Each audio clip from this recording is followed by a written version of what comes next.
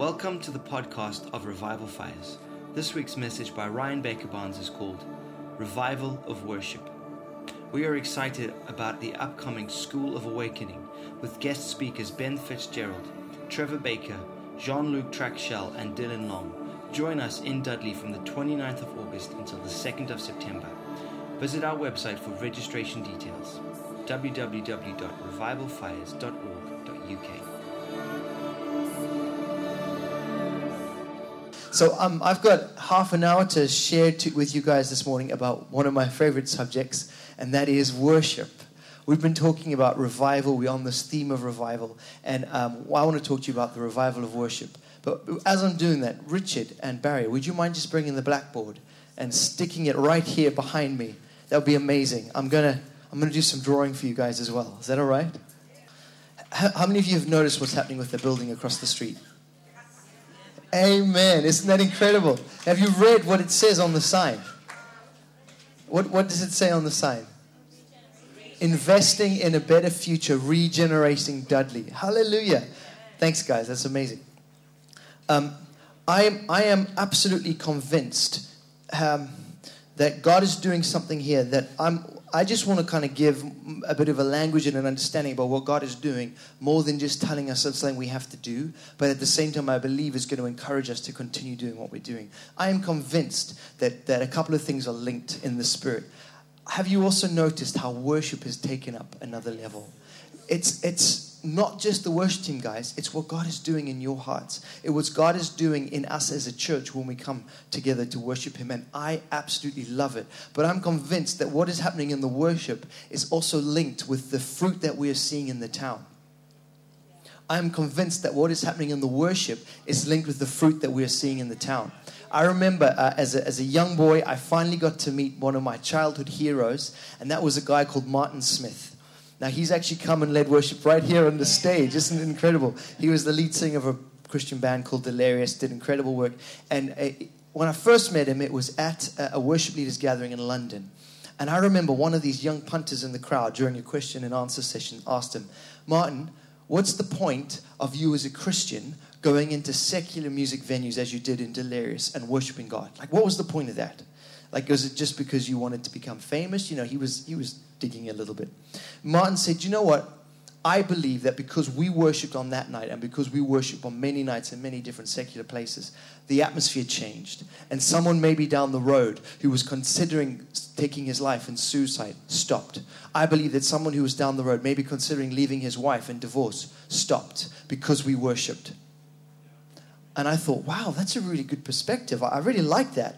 But of course, not the cynic in me, but the desire in my heart to want to make sure that everything that we do is rooted and grounded in the Bible said, where is that in the Bible?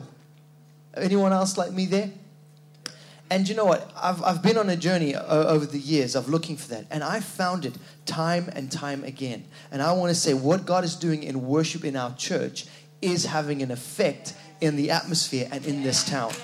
That is the very power of worship. In Romans, I'm not going to read you the whole scripture, but if you want to make notes, I'm going to teach a little bit.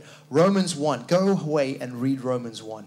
Paul details how when a people lose the worship of God, they fall into social decline. When a people lose the worship of God and instead focus their worship upon idols, they go into moral decline. Worship is the key thing. You see it all over the Old Testament, in the book of Kings especially. God calls David out. You know, why was David one of the most powerful kings in the Old Testament? Why was David one of the people who God used in the most amazing ways? I believe that it's because he was a worshiper. The kingdom of the Hebrews, of Israel in the Bible, was never under such blessing as it was under David and under Solomon. And that is because of the worshiping hearts that they had. But in Kings, you read that when the nation of Israel left behind the temple, left behind Jesus, started worshiping altars, what happened? The kingdom got smaller and smaller and smaller until finally they were put into exile. Worship is so key. Now, there was once an archbishop of Canterbury, so the head of the British church, the English church, during World War II. His name was William Temple. Anyone heard of William Temple? And when I was doing a bit of research about this, he has this quote, which I think is incredible. It says this. William said, "This world can be saved from political chaos and collapse by one thing, and that is worship." That's quite a statement, isn't it? I did a bit of research about that statement because it's one of the things that Worship Central love to talk about, and it's a really good statement, right? But I don't just want it to be a statement on a piece of paper. I want it to have fruit. I want it to be a reality. Now, this was what William Temple said in a radio interview on the BBC, national radio, in front of the whole UK audience, a secular country, during World War II. Okay, so imagine the backdrop of confusion, of chaos, of wondering what was going on. I mean, perhaps some people feel that we're in a similar backdrop at the moment in your own life, when you look at the news, when you see what's going on. And he said, as the Archbishop of Canterbury, this world can be saved from political chaos and collapse by one thing and one thing alone, and that is worship. And the interviewer said in true BBC4 style, "That's preposterous. What do you mean by that?" And William Temple goes on to give this definition of worship. He says, "Well, I'll tell you what I mean about worship. Worship is the submission of all our nature to God, the quickening of conscience to His holiness, the nourishment of our mind with His truth, the purifying of imagination with His beauty, the opening of the heart to His love, and the surrender of the will to His purpose." At which the interviewer said, "Well, if that's worship, we all need some." That's what happened on the radio. And I want to talk a little bit about revival of worship. God has been reviving worship in your hearts. He's been reviving worship in our church. And as a result, we're beginning to see the fruits of revival in our city. And I want this to grow. I want this to continue to happen. We just say, "More, Lord Jesus." More, Lord Jesus. Don't we say that? God, would you continue to do it, Lord? Revive our hearts. What I love about this quote, and I want to make this really, really clear, because we're all good Christians here, and we have an idea that worship is when the band gets up and starts strumming along and we all sing a song. Yes, that is worship. We get an idea that worship is what happens before the guy gets a mic and starts preaching. We have an idea that worship is what has to happen in a small group. You know, worship is so much more beyond that. And I want you to be included in what we're going to look at today, and that is heavenly worship. So, another really famous worship leader, a guy I love. Anyone heard of Kevin Prush? Yeah. Kevin Prush said this. He said that the textbook for worship in the Old Testament is the book of Psalms. But do you know what the textbook for worship is in our day, in the New Testament? And I said, "No, mate, I don't know what it is. Tell me." He said, "It is the book of Revelation." I thought I probably need to go and read the book of Revelation again. The book of Revelation is the textbook of worship for our time and season. How is that possible? Well, let me show you. In the book of Revelation, we're going to base this morning around chapters 4 and chapters 5. I know I'm talking fast. I want to get through this. Everyone with me so far? Yes, great. I love it. The book of Revelation is our textbook for worship. In the book of Revelation, there are 12 songs that are sung. 12 is a really important number, isn't it? 12 is a perfect number. 12 is the number of God. It's the number of authority. It's the number of government. And we can see that 12 songs bring about governance. But in the chapters 4 and 5, there are 5 songs. And I want to look at the 5 songs of Revelation and just explain a little bit, talk a little bit about why this is a textbook of worship. And also, I think, begin to see and that we really, really start to understand what worship is, why it's so important. You know, I really believe this. Worship is not just an activity that we do on a Sunday before the preacher. Worship is one of our main disciplines as Christians. Worship is the very thing that we were created to do. And if we feel that we can't do it unless you have Ryan in your room with an acoustic guitar, then it's not going to happen. Well, let me kick that one right out the park, because that's not what worship is. Remember that definition. The surrender of our will. The quickening of our conscience. The nourishment of our mind to His truth. The purifying of our imagination. I love it. It goes on. And I'll say it again probably later on today. But here, let's begin to dig in a little bit. Okay. So Revelations chapter 4. from around verse 4, between verse 4 and verse 5. This is the title of this passage today. The throne and the worship of the Creator. The first point I want to make, not only is worship the very thing that we are called to do, the most important Christian discipline that we are called to do, worship is the major activity in heaven. Worship is the major thing that's going on in heaven all the time. In this chapter it goes on and it describes the throne, it describes the flashes of lightning. Trevor talked about that on Thursday, he talked about it on Sunday. You can go back and watch on revivalfires.tv. Yes, that is a plug. It's all there. You can go and watch it about what do the colors represent, what does the rainbow represent, what is God on the throne. And then it talks about 4 living creatures full of eyes, in front, behind, eyes all over. And these creatures have also wings, and they're flying around the throne of God. And here's what they're doing. Day and night, never ceasing, ever singing. They cry out, holy, holy, holy. Their main role in heaven is to worship the Creator. This scene is not just a one-off. This scene that John saw, Isaiah sees in Isaiah chapter 6. Daniel sees in the book of Daniel. Ezekiel sees in the book of Ezekiel. It is the picture of the throne that is confirmed throughout the entire Bible. And what is the main activity of the atmosphere of heaven? And that is worship. So the first song that they sing, I'm going to just put some numbers here. We said there's going to be 5 songs we're going to look at this morning. We should have time. 1, 2, 3, 4, 5. Yeah, I was laying out my board there. Thanks.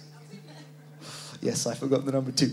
Okay, the first song is sung by the living creatures, 4 living creatures. So I'm going to draw an eye because they had eyes everywhere, didn't they? How's my eye? Is that okay? Fantastic, And there's 4, not 4 eyes because they had thousands of eyes, a multitude of eyes. The 4 living creatures. And what is their song? They sing, holy, holy, holy.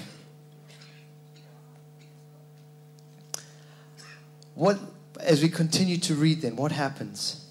They sing, holy, holy, the Lord God Almighty, who was and is to come. And as the heavenly creatures sing holy, it triggers something incredible. Also in this picture that John sees in heaven, and this is important because it's not just an analogy, it's a reality, but it also represents something for us. As soon as these creatures sing their worship to God, the passage tells us that the 24 elders cast down their crowns and also start to worship the Lord. Who are the 24 elders? Well, many people say that they represent the 12 patriarchs of Israel. So the kingdom of God on the earth, the Jewish nation.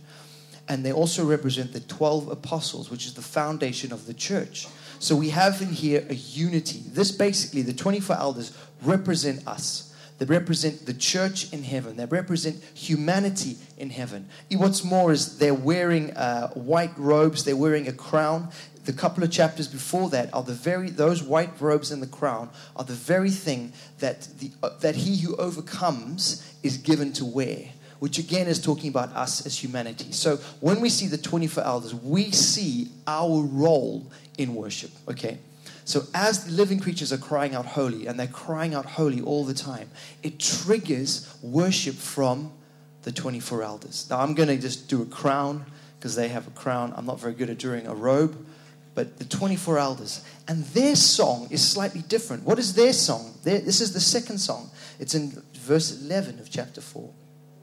It's, worthy are you, Lord, and our God, to receive glory and honor and power. For you created all things, and because of you they existed and they were created. The elders, us, our song is different. We sing worthy. I'm going to put that there. First thing to note, worship is triggered, as I've said, not by the song that the worship team sings. Worship is triggered by seeing the King of Kings. When we want to worship in our daily lives, all we have to do is to say, Lord, I want to see you in heaven. Lord, I want to see you in the throne. To do this is why I think it's basic Christianity. We have to realize a couple of things.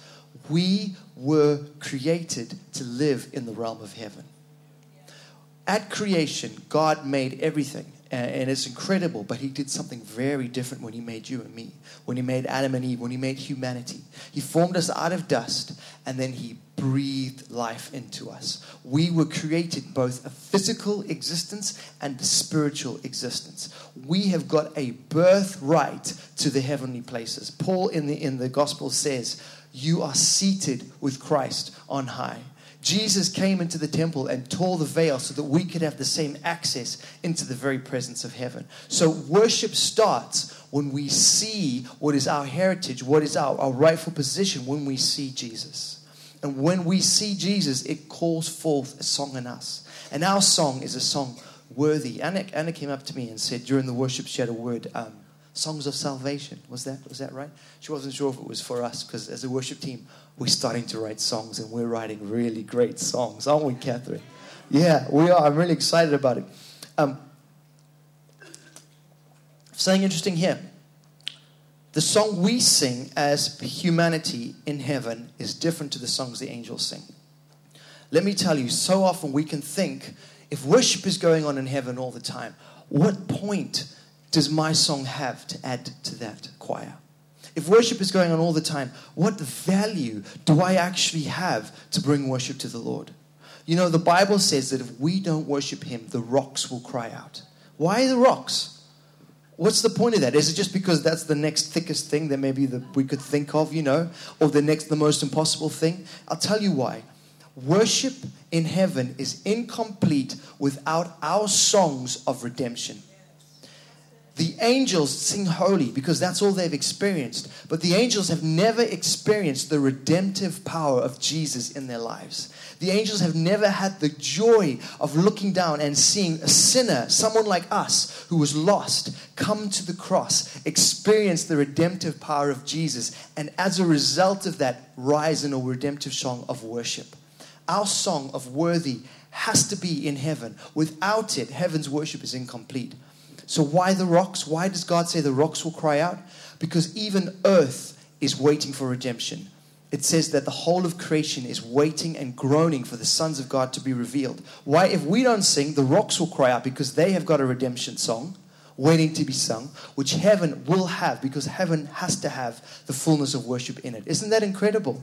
So our songs, guys, our songs are as important in heaven as the songs of the angels. Isn't that incredible?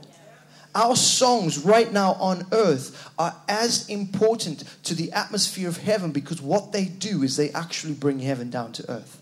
What we actually do when worship starts with seeing God, we see what's going on in heaven. And as we worship, as Jesus put it, your will be done on earth as it is in heaven. The actual translation for that is your will be done as it is in heaven on earth. The Bible will put it other ways because it's a bit more eloquent or poetic. But really the pattern is heaven, earth. You see that? So that's the second song that's triggered by the first song. Then what happens? I'm going to go on to the third song. And this is incredible. The third song happens in verse 8 of chapter 5. When he had taken the book, the 4 living creatures and the 24 elders fell down before the Lamb. So now what happens? Our songs become mingled. Our songs become joined. We have the living creatures singing. And we have the 24 elders singing. And what is their song? They now sing together, worthy again, don't they? Our songs are united in heaven. Then what happens, if we go on down to verse 12, then I looked, this is verse 11 to verse 12, then I looked and I heard the voice of many angels around the throne and the living creatures and the elders, and the number of them was myriads of myriads and thousands of thousands. What happens now? We have angels. This is a wing. Can you see that? There's my angel. Oh, okay, I'll give him legs. Does that help there? It's my angel singing with the 24 elders and the living creatures. It would be terrifying if I was to draw the actual living creatures. That's why I'm drawing an eye. Okay. Can you see how worship starts with seeing God and it begins to grow? It begins to become, here's a word, inclusive. When you are moving in a revival of worship, the world cannot help but be inclusive. You know, it's no coincidence that God has given us such a wonderful diversity here. We said yesterday, we have so many different ages and we have so many different accents. That's because worship is inclusive. And what's the song that they sing? To him, oh no, I'm not quite there yet. Worthy is the Lamb again, verse 12. Worthy is the Lamb who was slain to receive power and riches and wisdom and might and honor. They continue now to sing worthy. Interesting thing. Whose song was worthy first? Ours. We have got a privilege of putting words to the praise of God that heavens echo. Have you ever thought about that? And then finally, the fifth song. I'm going to get into a little bit in between all of this in a minute, but let's just get to the fifth song. And here is incredible. Verse 13 says, and then every created thing which is in heaven and on earth, under the earth and on the sea, all things I heard them say. So who's worshiping now? That's England, there's Europe, there's Africa, there's Australia, there's America. The entire world. The entire world is singing a song. And what are they singing? To him who sits on the throne. Let me show you what happens with worship. This is what happens when we worship. We see God in his glory. And if we worship him, if we don't give up, if we don't stop short, our worship establishes the throne of God. Where? In the entire world.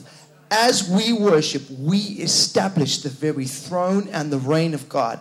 Us worshiping on a Sunday is not just because it's the cool thing that churches do on a Sunday. It's because we need to see our Creator. And as we worship him, his throne comes and Dudley is changed. As we worship him, his throne comes and buildings that are left derelict across the street receive the glory of God. As we worship him, sickness that needs to come into alignment with the kingdom of God, it comes into alignment and changes. Isn't it incredible? You know, this is, as I say, the main role of the saints. Now, can you see how worship grows? Okay, worship establishes the throne of God on earth. Worship triggers more worship. Worship begins with recognizing the worthiness of Jesus. Now, I want to talk a little bit about what happens in between these songs, because this is incredible. This is what we come to understand the power of our worship. The first thing that happens when we see the worthiness of God, the worship that goes on in heaven. And here's the thing. God initiates worship. Sometimes we think, oh, I'm just going to worship the Lord because I'm a really good Christian, you know. And God loves our worship, and he does. But I'm just going to start worshiping you, Lord. You know what? God initiates worship. Matt Redman has this great saying. He says, worship is the response of our love to the overtures of the love of the Father. Worship has been initiated in heaven. Do you know what? Worship is going on in heaven all the time because it's a continual invitation for us to enter into a place of worship. Worship has been initiated in heaven. But what happens first off is that this worship causes us to bring around a surrender. Just as the elders bowed and laid their crowns down, there was a surrender. Something interesting as well. I know I've been called to be a leader. Did you know every one of you is called to be a leader? You wouldn't give up 2 hours on a Sunday morning and come to church and to be inputted by Christ if you weren't going to go out and be a leader in your spheres. Every one of us is a leader. So often we can think that being a leader is about position and it's about authority and it is about all of those things. But the poor 24 elders, every time they just about got themselves back on their throne, they're on their face again before the Lord in worship. Every time they just about get back up on their throne, someone else starts singing and they can't help but worship and cast a crown down. They can't help but fall face down. You know what? If we're going to be leaders leading in society, our position in worship is one of surrender. So often we want to be leaders and think, I'm going to climb that ladder. But Jesus says, no. Face down. That's the place of leadership. That's the place of influence. That's the place of real authority in the world. That's what happens. Okay, incredible thing that happens. Now, as we bring about our worship, I really want to talk a little bit about this. Here's what happens. We sing worthy. We sing the song worthy. And then heaven responds with the same question that we sing. Who is worthy? Who is worthy to take the seals? Who is worthy to break the scrolls? Let me tell you what worship does. Worship unlocks the judgments of God. every time you worship over a situation in your life, every time you sing to the situation, you sing Jesus in the situation, you are unlocking the decrees of heaven over your life. Every time we worship in Dudley, we are unlocking the decrees of God into Dudley. Isn't that incredible? I'm going to put there, worship it's a key. It unlocks. If you have situations in your life that you need unlocked, what we don't just need is more counseling. What we don't just need is to complain or to be angry. What we need is, in the midst of the problem, is to worship God. Here's what worship does. Yes, you can give God a hand for that. I want to big up Dudley. I've moved my family to Dudley and I love it. Dudley is a beautiful town. Dudley is a town that's going to change. Dudley is a town that is full of the friendliest people you will ever meet. Dudley is a town that has got absolutely no prejudice in hearts. What you see is what you get, and what you're going to get is more of Jesus. It's as simple as that. I love Dudley. Thank you, Jesus, for Dudley. But what happens is our song Worthy triggers a conversation in heaven. Who is worthy? And they say there is one person worthy. And this is what worship does. Worship always enthrones Jesus. Worship always puts Jesus at the center. Who is the one who is worthy? It is the Lamb who was slain. Not only does it always enthrone Jesus, it always puts the cross right at the center. And that's what we do. I don't know what you're facing in your life. I know that there are things that you need unlocked in your life. I have friends who have been texting on the phone, and they have situations that they need unlocked in their lives. This country has situations that they need the decrees, the decisions, the seals of heaven unlocked over it. We are not going to just find it by lobbying and complaining or even preaching great messages. We're going to find it when we are on our knees and worshiping God in the midst of that situation. And that is what's going to bring a revival when we have a revival of worship. So, Lord, would you continue to do it in our hearts? We love it, Lord Jesus. And worship will always put Jesus and the cross at the center. Here is something absolutely incredible. As church, as the illustration, the picture of us in church worship God, do you know what happens? The king stands up off his throne.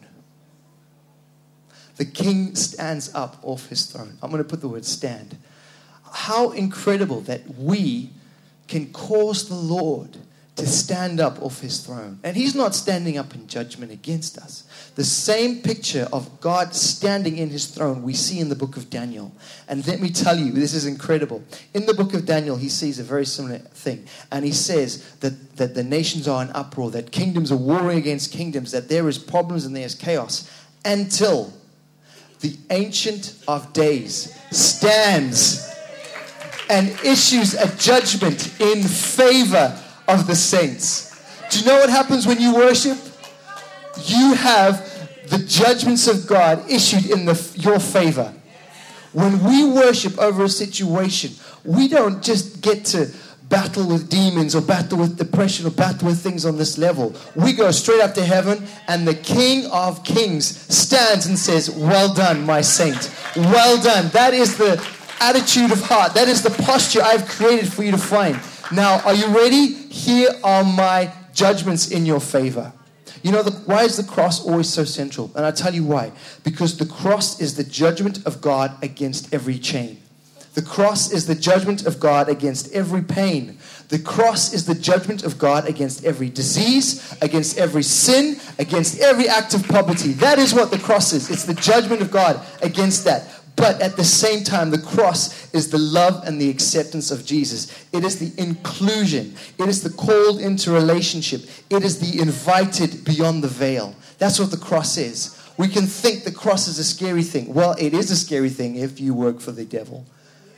If you have got any work of the devil in your life, I'm not talking about you being wrong, but the devil. Jesus said he came to save you from the works of the devil.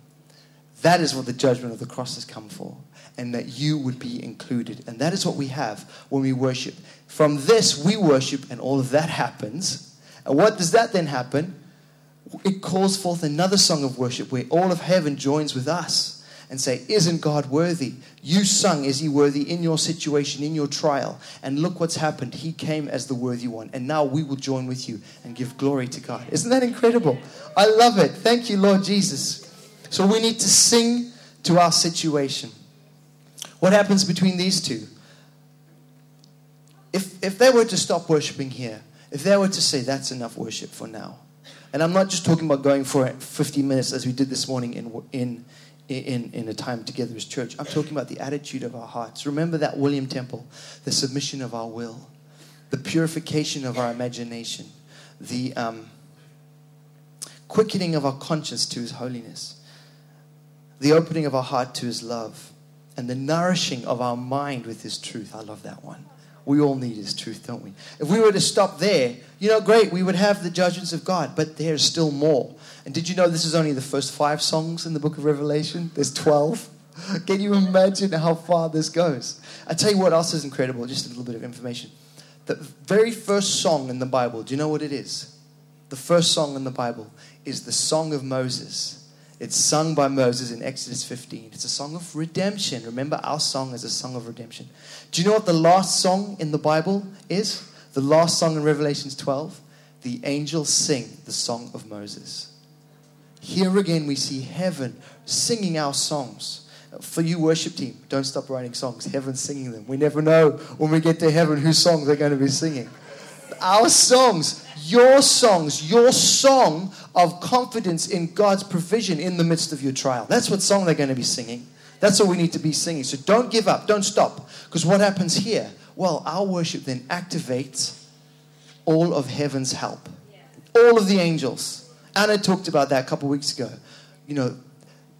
Looking out for the angels, calling for the angels, God's messengers, God's helpers. And all I need to say about this is if you are in God's will, and I find it very hard to think that you will not be in God's will if you're not looking at Him and seeing what He wants to do, then the angels will come and help you. You can't command an angel to help you if you're not doing God's will. But if you're doing God's will and you ask for angelic help, they'll come. That's their job. That's the very thing they're there for. So right here, what happens is it activates the angels. So I'm going to put their activation. Worship is the biggest activation in your life. We're a prophetic church. We love activation, don't we? We say, God's turning things around, and half of you will jump up and start running around the church. Step into your future. I'm there. We love activation. Worship is an activation in your life. It activates faith. It activates trust in the Lord Jesus. Never stop worshiping. But here's an incredible thing. I love this one. If you don't stop worshiping, it's in verse 10, chapter 5, verse 10. And here's what happens in this because of that worship. And you have made them to be a kingdom and priests on the earth, and they will reign on the earth. Our worship equips us to reign on the earth. I put the word reign there. I could really just draw a big crown over here, right? Our worship is the very thing that equips us to reign on earth. If we want to be a people who move in more authority in our everyday lives, you know what we need to do? We need to be people who spend more time on our knees in the Father. God, would you continue to revive worship in our lives? And then final thing, as I've said, worship brings the very place that we started. It brings the throne of God. It releases angelic assignments. This is one thing that the Lord is challenging me is I love God's presence, don't you? Yes. And as a church, we say we want to be presence-centered. We want the very presence of God to be the thing that we base our lives upon. But He's challenging me to remember that every time I feel His presence, I mustn't forget that means His power is also present. We love God's presence, but we stop there in worship sometimes. We're praying about a situation, and we pray and we feel His beautiful presence. We feel His peace. We feel His embrace. And we know that He's there, and we say thank you. But then we forget to recognize if the King of Kings is here, present right now, so is His power. Lord, what is the power that you need to release on earth through me? That is a time when we say, now come with your right hand, your strong arm, strong to save us. I want to worship you for redemption. Isn't that amazing? Anytime His presence is there, don't forget His power is there. Just about done. I want to just remind you as well of worship. Never stop worshiping in your situation. There's a beautiful story in the New Testament about a guy called Paul, who wrote most of the New Testament, and his traveling companion called Silas. they were thrown into prison on many occasions. On this one occasion, they were thrown into prison. And with chains on their feet, with chains on their hand, at midnight, in the darkest hour, in a cold, wet, dingy cell, they prayed and worshiped the Lord, singing hymns. For everyone in the prison actually heard, and they were singing hymns. And I asked Lord, why? Why do we worship in the midst of our chains? And he said, because the only thing that's more relevant than the chains you're feeling is the presence of Jesus. The only thing more relevant than the pain that you might be going through, than the mountain that might be standing before you, is the presence of Jesus. We can look at it in the physical and think that it's real. But when we look up in the spiritual and we see all that is at hand and all that is available to us, that becomes more relevant than what we're facing. What does David say in Psalm 121? Lift your eyes up to the mountains. Where does your help come from? When you're in that place and that becomes more relevant than what's going on around you, that's when things change. We see it time and time again. I mean, I talk about David. He's one of my favorite characters in the Bible, except for you, Jesus. David, when his son died, he was fasting all day while his son was sick and everyone was crying out. When his son died, he put on his clothes, he put oil on his face, he ate food, and he went into the temple of the Lord and he worshipped. And the whole nation said to him, what's wrong with you? Now your son is dead. Now's when you should be mourning. And he said, no, now's the time I need to be worshiping God. The only thing more relevant than pain is the presence of Jesus. And that's what worship does. So, Lord, continue to revive us in worship. Isn't that what you want? Isn't that what we want? That is what we want, Father God. Lord, not just the songs that we sing, not just the sounds or the instruments, Lord, but that very response of our heart, Lord, like David, a heart that is after you, Lord, in every situation. Why don't we stand up? I want to pray for you. But, you know, I really, in just thinking about how we were going to close this morning, I really felt that there were people here today who you are facing situations that you need unlocked. You are facing situations that you need the King of Kings to stand and to release decrees in your favor. Is there anyone like that? You know, just put your hands up. Yeah, okay, that's fantastic. You know what, guys? We're family. Can we do something really different today? Yeah? If you put your hand up, come and stand around the front here. I'm not asking the worship team to come up, but as a church, all I want us to do is gather around them and let's just sing out in tongues. I want our worship. You know, we can rely too much sometimes on the songs that we sing, and we can miss that step that the Lord wants to take us into. So that's it. Come on forward. That's great. That's great. Sounds of heaven. Okay, church, if you feel comfortable, come on forward. You know, these are our family. These are our friends. I want you to make a wall around them. Just stand around them. Father God, here's what we're gonna sing out in tongues. We're gonna worship the Lord. It's gonna open heaven. And there's three things I want us to simply declare out together. When I say so, we're gonna say sickness, you are judged. We're gonna say chains, you are broken. And we're gonna say doors, be opened. In Jesus' name. So just sing out in tongues right now over these people.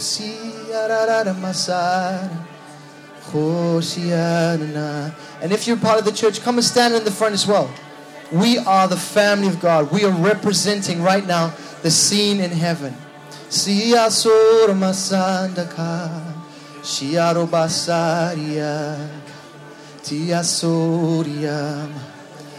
Worthy, worthy Jesus. Suriana Masando. Rashanda Busandikia Iabasana. Yeah.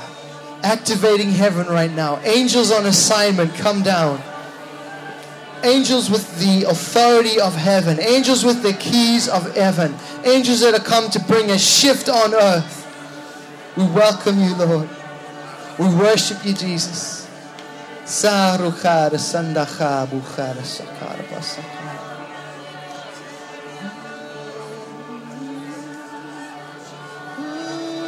Siana Yabsana.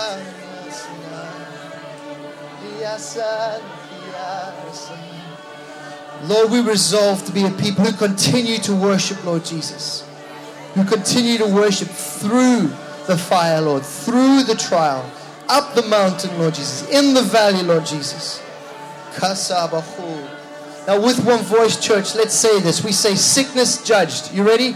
Sickness judged. Chains broken. Chains broken. And doors open. Doors open. In the name of Jesus. Amen. Give him a hand. Thank you, Lord. Oh,